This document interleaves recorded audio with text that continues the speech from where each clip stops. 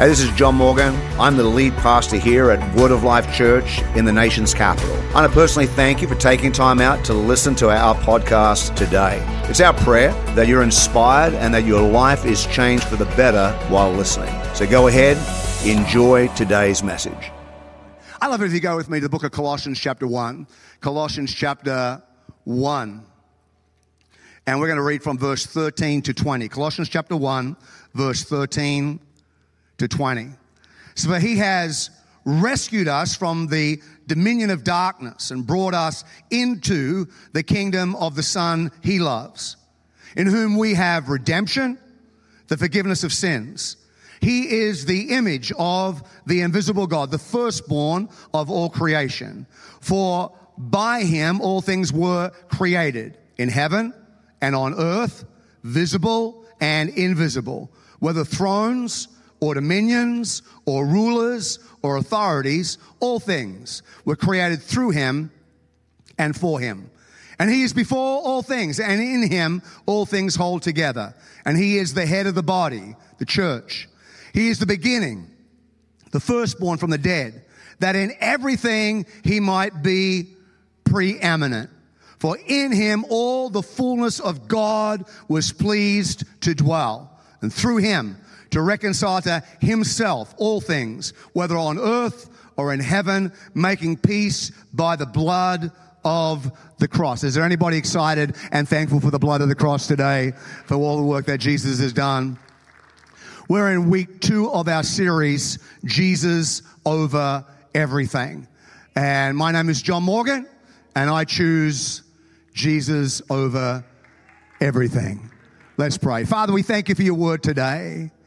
We thank you that it's alive and powerful, sharper than any two-edged sword, able to get into areas of our life and penetrate and bring supernatural change from the inside out.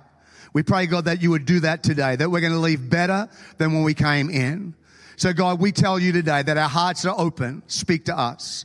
Our minds are ready. Change our thinking. Our spirits are open. We want to hear from you, Holy Spirit.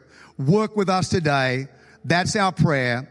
In Jesus' name. And everyone said, now this passage that we read, Bible scholars, theologians, is a little bit of debate of whether these are authentically Pauline. In other words, that the words that we're reading were actually grafted from Paul himself, or whether they were Paul copied.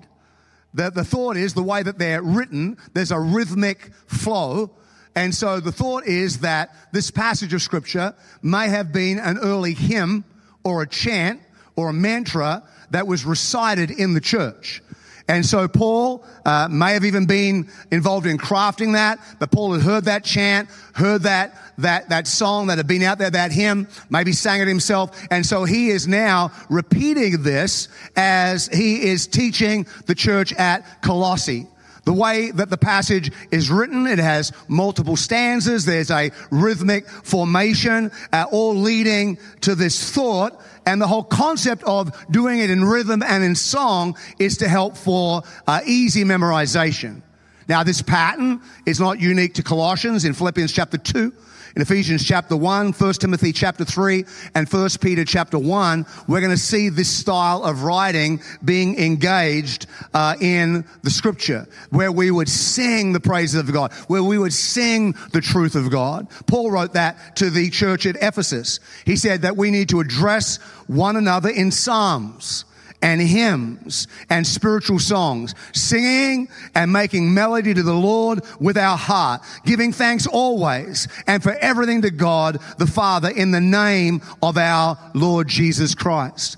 So Paul is encouraging us, I think, number one, probably the attitude of living. Have a joyful, singing, celebrating, engaging life. I believe that one of the hallmarks of our Christianity should be the joy of the Lord. The Bible says that the joy of the Lord is our... So you are strong when you're full of joy. I don't think the hallmark of our Christianity should be that we look like we've been baptized in bad vinegar. I think the smile on our dial of face, the joy that emanates out of us. And so Paul's encouraging us. He says, listen, when it comes to life, let songs, let hymns, let joy come out of you. But he's also validating the fact that a song or a chant is easy or is helpful to memorization. In the 70s, there was a couple from New Zealand called Dave and Dale Garrett. You may be familiar with their ministry. It's called Scripture and Song. And they had a vision to take scriptures and put them to music. And their whole idea was we could sing it and it would help us memorize Scripture, memorize big portions of Scripture. There's been a couple of incarnations of that over the years, but their whole idea was we believe that you'll remember things a lot easier if you can sing them. They'll stick in your memory. We know that song sticks in our memory. My mum, before she passed, had Alzheimer's, and it was amazing to me that my mum couldn't tell you what day it was. My mother couldn't tell you who I was. For a moment, she'd know I was a son, but then it would fade really quickly. And so her short-term memory disintegrated really quickly.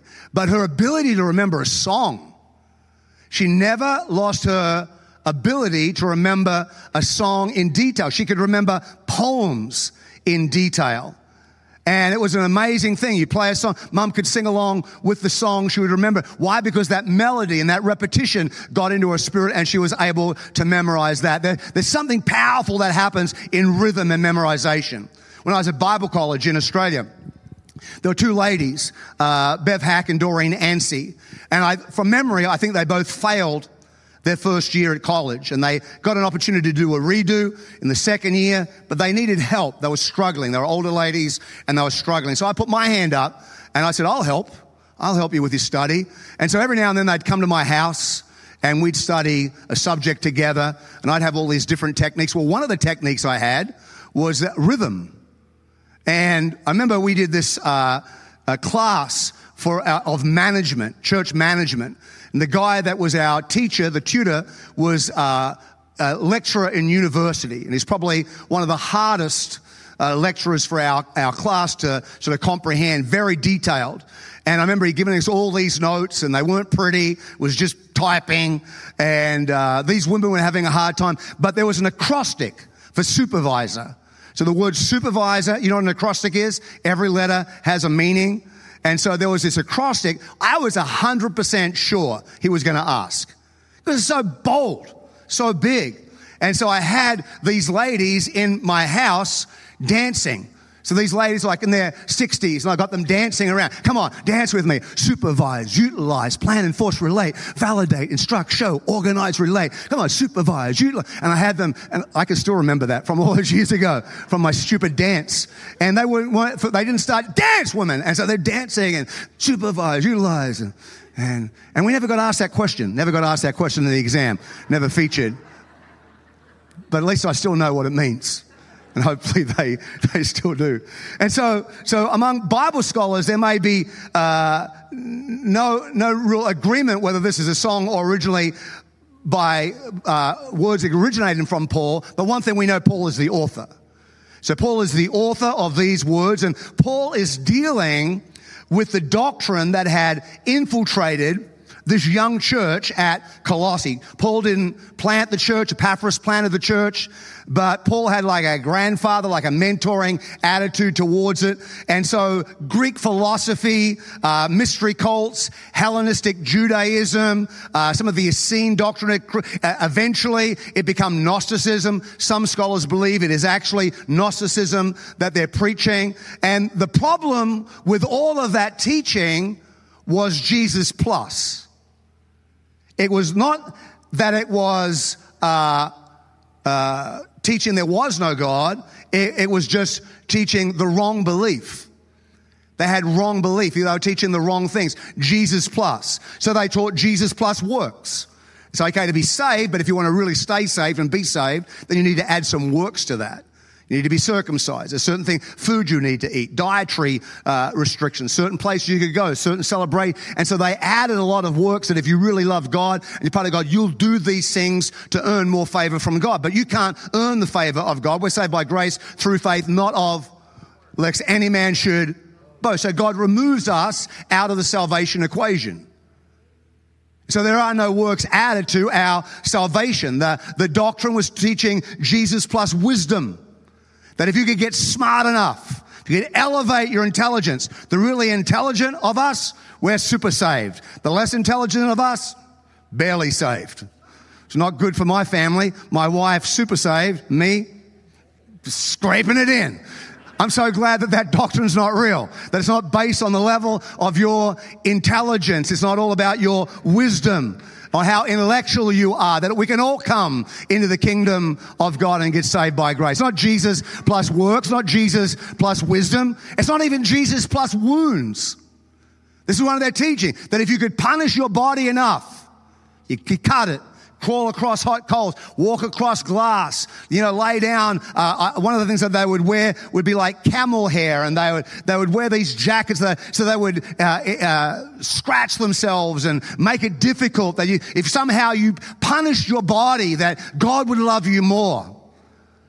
But you can't get saved by works, and you can't get saved by wisdom, and you can't get saved by wounding yourself. We're saved by the blood of Jesus. We're saved by the grace of Jesus. That's how we get into the kingdom of God. And so Jesus can't be over everything if he is plus anything. Jesus can't be over everything if he needs to be plus anything. Now we note from Paul's writing that he didn't attack the false teaching. He didn't go after it. What he did was he engaged a pretty strong principle of just lay out the truth, lay out the facts, and if you know the facts, you'll be able to spot the lie. So you're able to spot a forgery, not by studying every forged $100 note that ever existed, but you study the original note. You know what the original note is all about, and as soon as you see a discrepancy, you know that note is a forgery. And so Paul is lining out easy here. This is the truth about who Jesus is and who God is. Now, Colossians chapter 1 is probably the most Christological passages of the New Testament. And so Paul is laying out here who Jesus is. Jesus over everything. That's our study. Last week we looked at Jesus over salvation. Jesus over salvation. Verse 13 says, "For he rescued us from the dominion of darkness. He brought us into the kingdom of the Son he loves, and in whom we have redemption and forgiveness." We looked at the 4 key words: delivered, translated, redeemed, and forgiven. He delivered us. He rescued us from the kingdom of darkness and brought us into the kingdom of light. He translated us. He moved us out of being sinners into being saints. He moved us from hell into heaven. And so not only did he rescue us, but he translated us, and then he redeemed us. He paid the price for our sin, in whom we have redemption, the paying of price for our sin. We are not ex-anythings. We're new creations. You're not an ex-anything. You're a new creation. The Bible says, all the old has passed away. Behold, everything has become new. Not because of your works or your goodness, but because of the blood of Jesus. The blood of Jesus Christ cleanses us from all sin. Even though our sins were as red as scarlet, we are now white as snow, because we stand before God, the righteousness of God in Christ Jesus. Is there anybody in the house that's excited to be redeemed by the blood of the Lamb? And it goes on and says, he has forgiven us. We have redemption and forgiveness. The old song, he paid a debt he did not owe. I owed a debt I could not pay. Jesus Christ came. He washed everything. I just love the fact that God has done everything. We also looked at Jesus over everyone. He is the image, verse 15 says, of the invisible God. J.B. Phillips translates that he is a visible expression. Hebrews chapter 1 says he is the exact representation of God. John chapter 1 said that Jesus has made God known. The point being that the invisible God became visible. That Jesus is the Spirit wrapped in flesh.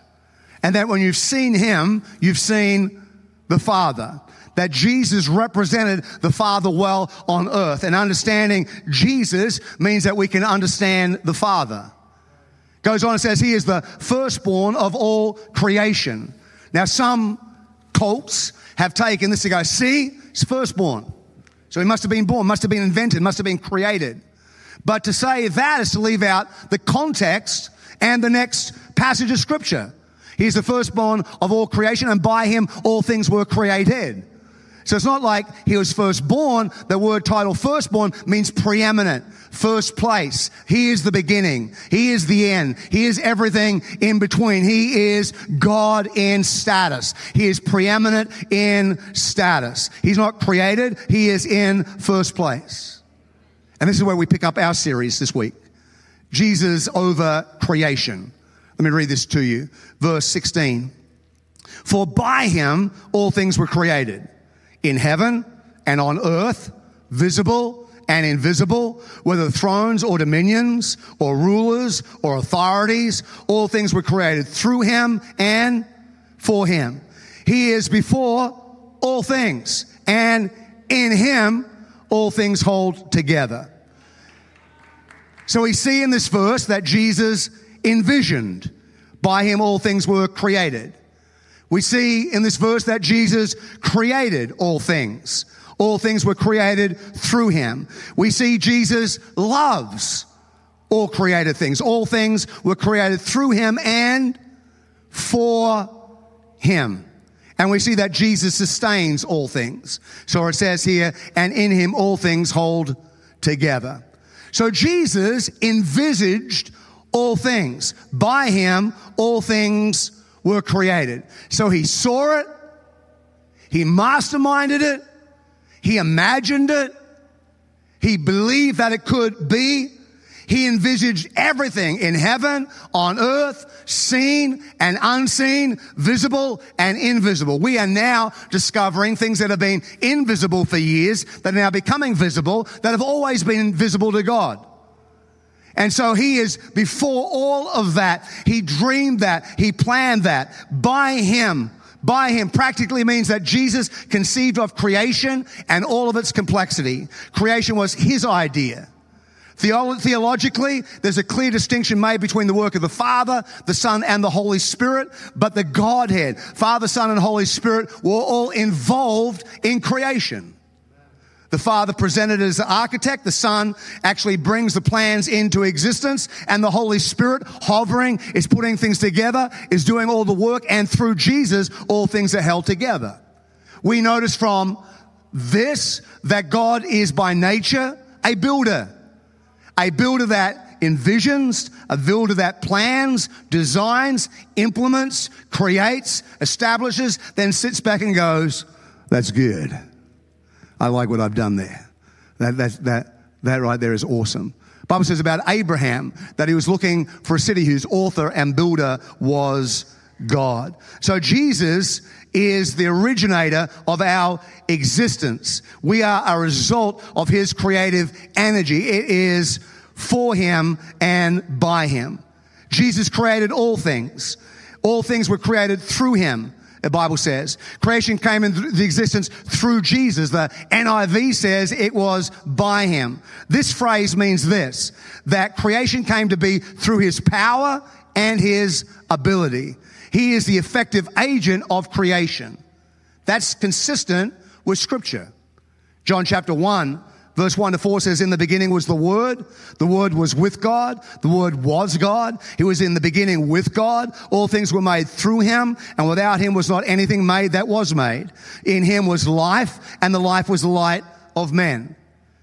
Hebrews chapter 1, verse 1-3 says, long ago, at many times, in many ways, God spoke to our fathers by the prophets, but in these last days has spoken to us by his Son, whom he appointed heir of all things. Through him, he also created the world. He is the radiance of the glory of God, the exact imprint of his nature. And he upholds the universe by the word of his power. After making purification for our sins, he has sat down at the right hand of the throne of majesty. Jesus as creator, Jesus as sustainer, Jesus as Lord, Jesus is as an architect is not limited to Colossians. It's a biblical principle that goes right through the scripture and has its place. Now, the big debate today, and why it's important for us to teach this, is that most of you would be in that conflict between evolution and creation. We're in a society where it's evolution versus creation. Now, evolution is really a roll of the dice. It says there is no creator. There is no designer. What we need is chance and time. If we just have chance, we just take a freak of chance, of opportunity, and just give it massive amounts of time. If we can just give it a stack of time, then somehow all of this design will happen out of chance and happen out of time. We are believers in the Creator.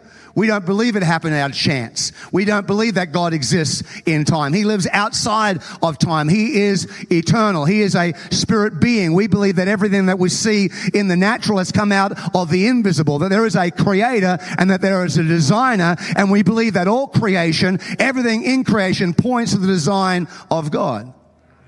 Now, obviously, for the evolutionists, they have to believe in accident and time and no creator, because once you admit there's a creator, once you admit there's a God, then you have to submit to that God. Once you say there's a creator, then you've got to go, okay, what's the creator saying about how we live? And when the creator lays out a blueprint of how life should be, then we need to be obedient to the blueprint. And anytime we rebel against the blueprint, we're rebelling against the creator. And the Bible calls that sin. So to be an evolutionist, at some point, you have to say, I don't believe in a creator, and therefore if I don't believe in a creator, I don't need to believe in sin, so I'm okay. I'm not eternal. This body's going to stop, everything stops. But we believe in the creator. We believe that that creation speaks of design, that creation speaks of God. Now in the church life, and I don't know where you sit with this, but there are a variety of theories of creation. There's the gap theory. Now, the gap theory would teach that there's a gap between Genesis chapter 1, verse 2 and Genesis chapter 1, verse 3, that the whole concept of replenishing the earth meant that it used to have some sort of an existence, and Adam and Eve right now are going to restock the pantry that was empty. That's the gap theory. Then there's the day-age theory. They believe that, it's a day, 6 days of creation, but each day is not necessarily a 24-hour block, because the Bible says that a day for the Lord can be 1,000 years. A day for the Lord can be 1,000,000 years. God speaks to us now, and it can happen 50 years from now, even though we think it's going to happen now. Technically, we never have a now, because the first now I said just a moment ago is no longer a now, it's in the past. And so the day-age theory says that every day may have been a description of a mass amount of time. Then there's the apparent age theory. The apparent age theory would teach that Jesus created Adam and Eve as adults, created animals as adults, created mountains in their fullest form. And so everything that we see, God spoke into existence as it was. There's a punctuated 24-hour theory that says there's a gap of time between each day.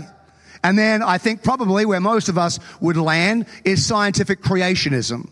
That we believe that it is a literal 24-hour day, 6 days, that God can do it because He's God, He designed it, and that the earth is young. But here's what I'd say to you.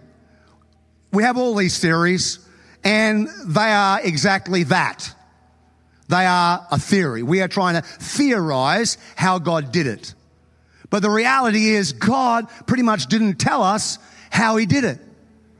Because in the book of Genesis chapter 1, the writer was not a scientist. And he was not writing a scientific journal. He was not writing to the scientific community of his day a scientific journal and outlaying creation. He was just stating the fact, we have a creator. We are created by design, that there is a God. In fact, the whole way Genesis chapter 1 and 2 is written is in poetic form. It's like a poem, like poetic flow. A little bit like Colossians 1 is written as a hymn. This is to allow us to be able to understand there is a creator. Now, our challenge is this. 2022, with all of our education and the pool of world knowledge doubling every few months right now, and all of our advances with microscopes and telescopes and periscopes and kaleidoscopes and all the scopes, the stethoscope, all that, we can examine things that generations before us couldn't see. And so we try to view Genesis chapter 1 from our perspective. But you have to stop and think, this is God telling people thousands of years ago. Thousands of years ago. Thousands of years God said, in the beginning, God. And then decades on, God. And then decades on, God. And then decades on, God. We need to understand that everybody in the Old Testament, Abraham, Isaac, Joseph, Jacob, Ruth, Esther, all these men and women, Abraham, Sarah, all these people understood in their time frame, in the beginning, God. They understood that. Why? Because that's how God presented himself to them so they would understand. If he'd sent them a textbook, they'd never get it. No one would understand God for thousands of years. This is the story of God's love. This is the story of God's creation. This is God speaking from heaven through men to us. So we understand that God is the creator. Everyone in the New Testament was able to understand. They didn't have science like we have it today. And so Paul was able to understand in the beginning God and get the revelation that in the beginning God was the Word, and the Word was with God, and the Word was God, and give us the book of Colossians. This passage was written so it would be understood over thousands of years. Now we have the benefit when you start with that statement of understanding that God is a creator. Now we have an understanding as created beings from God with intelligence that we can see some of God's design in creation. Time, sun rises, sun sets. We've got a sun, we've got a moon created by God. How that works, wrapping around the sun. This is all a part of God's creation. This is how God created time. God created time for us. We see it with seasons, how the seasons roll over. And some areas of the world don't have seasons. They have a wet, where I grew up, we had a wet season and a dry season. That was it. We didn't have a winter, spring, summer, or fall. We had wet, we had dry. But we could calculate what season was going to take place because of the design of the Creator. We're now looking in science and we're seeing into the galaxies and we're just seeing the magnitude and the bigness of God. Because of God's design, we don't plummet into the sun. We don't float off the planet. There's gravity that holds us down on the ground. There are weather patterns that God has created. I think one of the biggest indicators for us of creation is us. Because you and I are created what? In the image of God. Now, Jesus is the image, but we're created in the image. And so we have God-like attributes in our life. We don't have them all. We're not holy. We're not omniscient. We're not omnipotent. We're not omnipresent. So there are whole parts of the God nature that we don't manifest, but there are some characters like we're creative.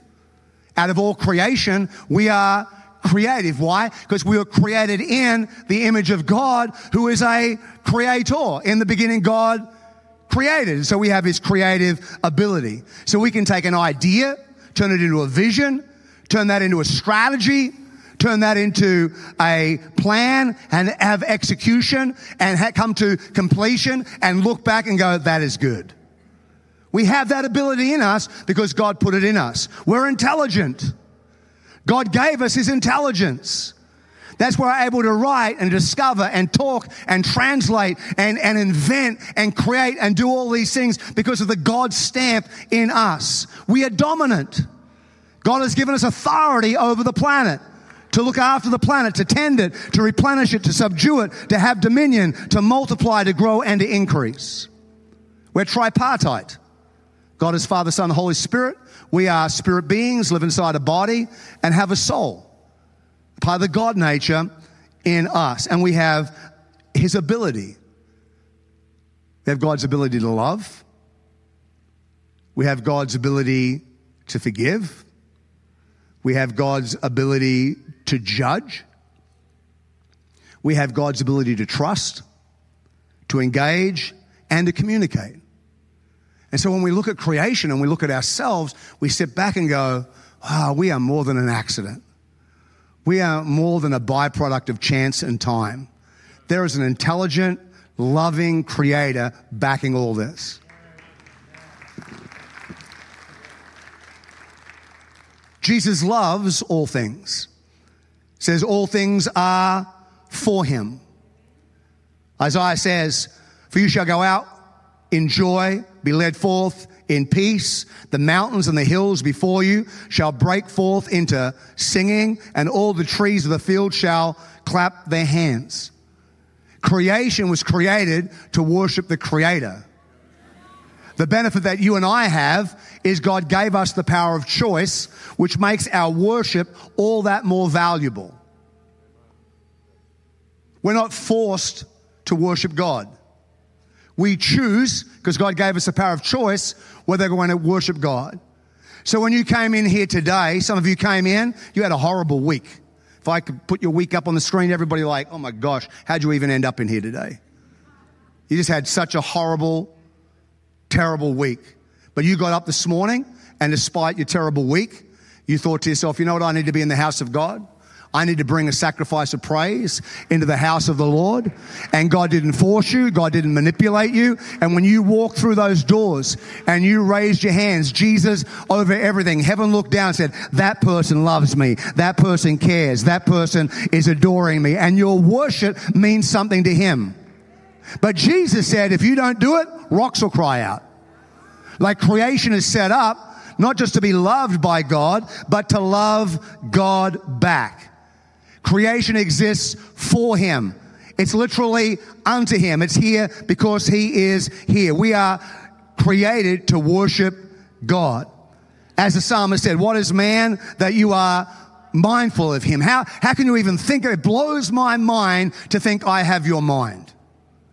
It arrests my attention to understand that I have your attention.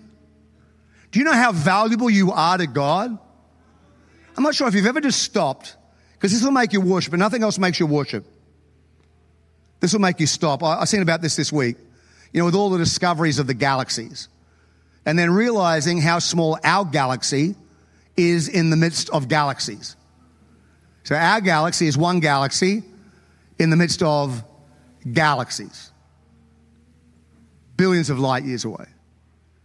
We're one galaxy. In that galaxy, we're one planet. One planet. And then we live in a nation on the planet.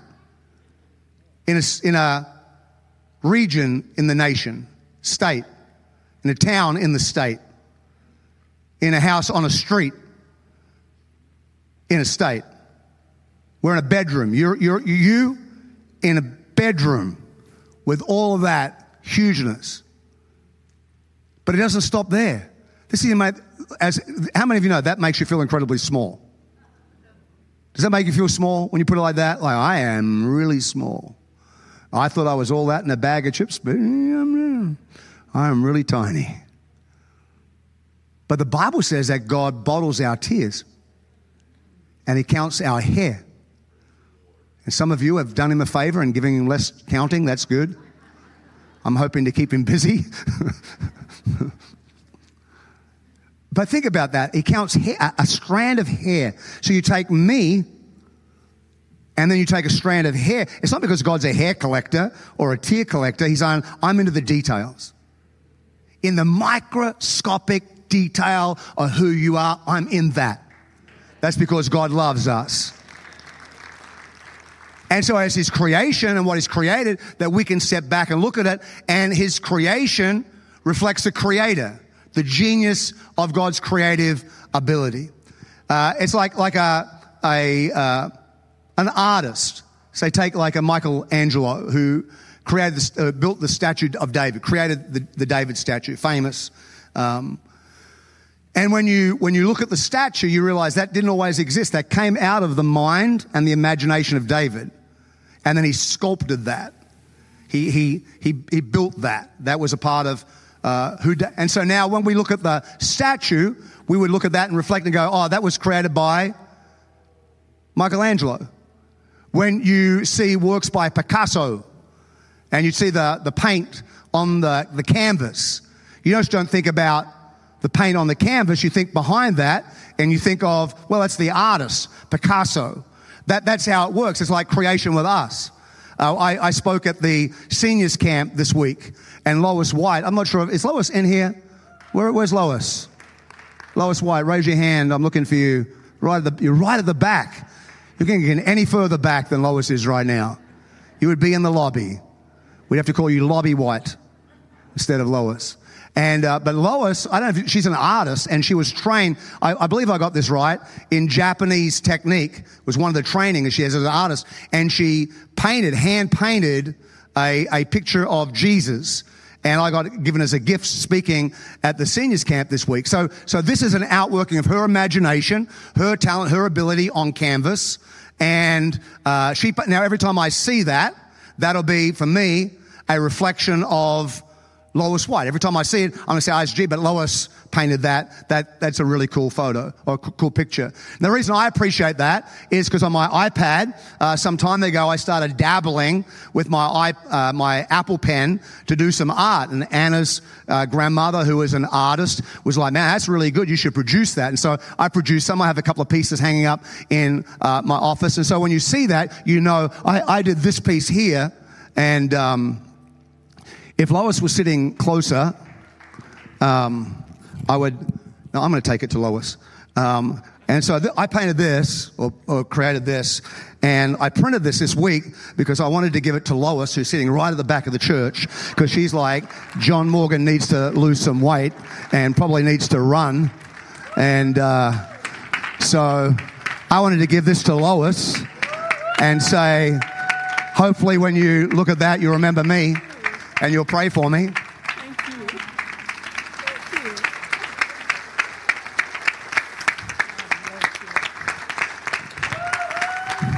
you. Yeah, let's give it up for Lois White, counter of the offering, painter of Jesus, gym instructor of your pastor. That whole section would have happened quicker if she sat closer.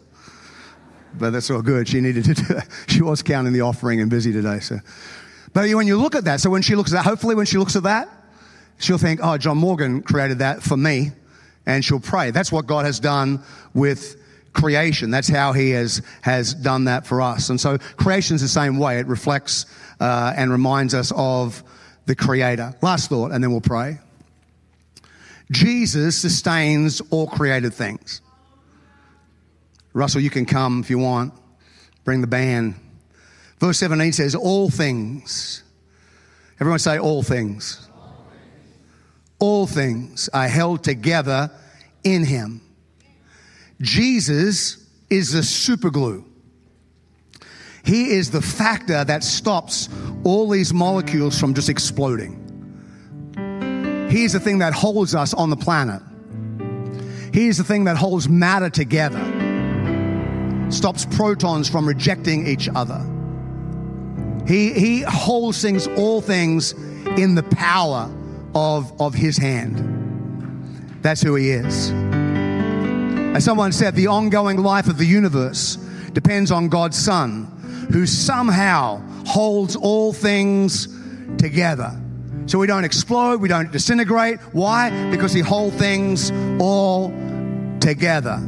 He holds society together through his church. The end-time doctrine theories would be church goes out, world goes crazy. Church gets raptured, tribulation. Because the church is the super glue of society. That's why the church needs to be built and to grow, because society benefits from the church. Take the church out, take Jesus out, everything vanishes in creation. Jesus is the super glue of holding the planet together. And the song, he's got the whole world in his hands. He's got the whole wide world in his hands. He's got the whole world. He got the whole world in his hand. He's got you and me, brother. He's got you and me in his hand. Sing a bit louder. Come on, sing with us. He's got the... Come on, sing it online at home. Sing it out loud. Make your neighbors think that you're weird. Got the whole world in his hand. You are singing good today. That's like a choir audition. You know who not to use now? Russell's like, do not use the pastor. I want to put it to you like this. If he can hold all this together, he can hold you together. I'm not sure what you're going through right now. I'm not sure what craziness is happening in your world. I'm not sure what battles you're fighting. But if he can hold everything, if all things are held together in him, visible and invisible, if all things are held together in him, then no matter what you're going through, he can hold you in the palm of his hand. He can hold you together. You're going to make it through. You're going to get to the other side. I don't care what's come against you, but you have a creator that loves you. You have a God that cares. You have a Savior that's for you, not against you. You have a Holy Spirit that was sent to be your comforter and to work with you. You have angels from heaven sent as delegations to fight on your behalf. God could put angels in front of you, angels behind you, angels above you, angels underneath you. He can surround you with his glory. I don't know what you're going through. It may feel like all of life is falling apart, but he has the whole world. He has your world in his hands. If he can hold it all together, then he can hold you together. You feel like you're exploding. You feel like you are losing it. You feel like you don't have it together, and that's a horrible place to be. But if you can just leave here with one thing today, God, at the end of all of this, you're going to hold me together. I can't trust my feelings. I can't trust my emotions. But you're going to hold me together. I don't know how you're going to do that. I can't explain it. I can't define it. But I lean on you. I lean on you. If you got somebody that you love, that this world's falling apart, then you got to believe today he's got the whole world. All things are held together in him. In him. You stand with me. Yeah, you can give Jesus a great round of applause. I think this is appropriate time for that.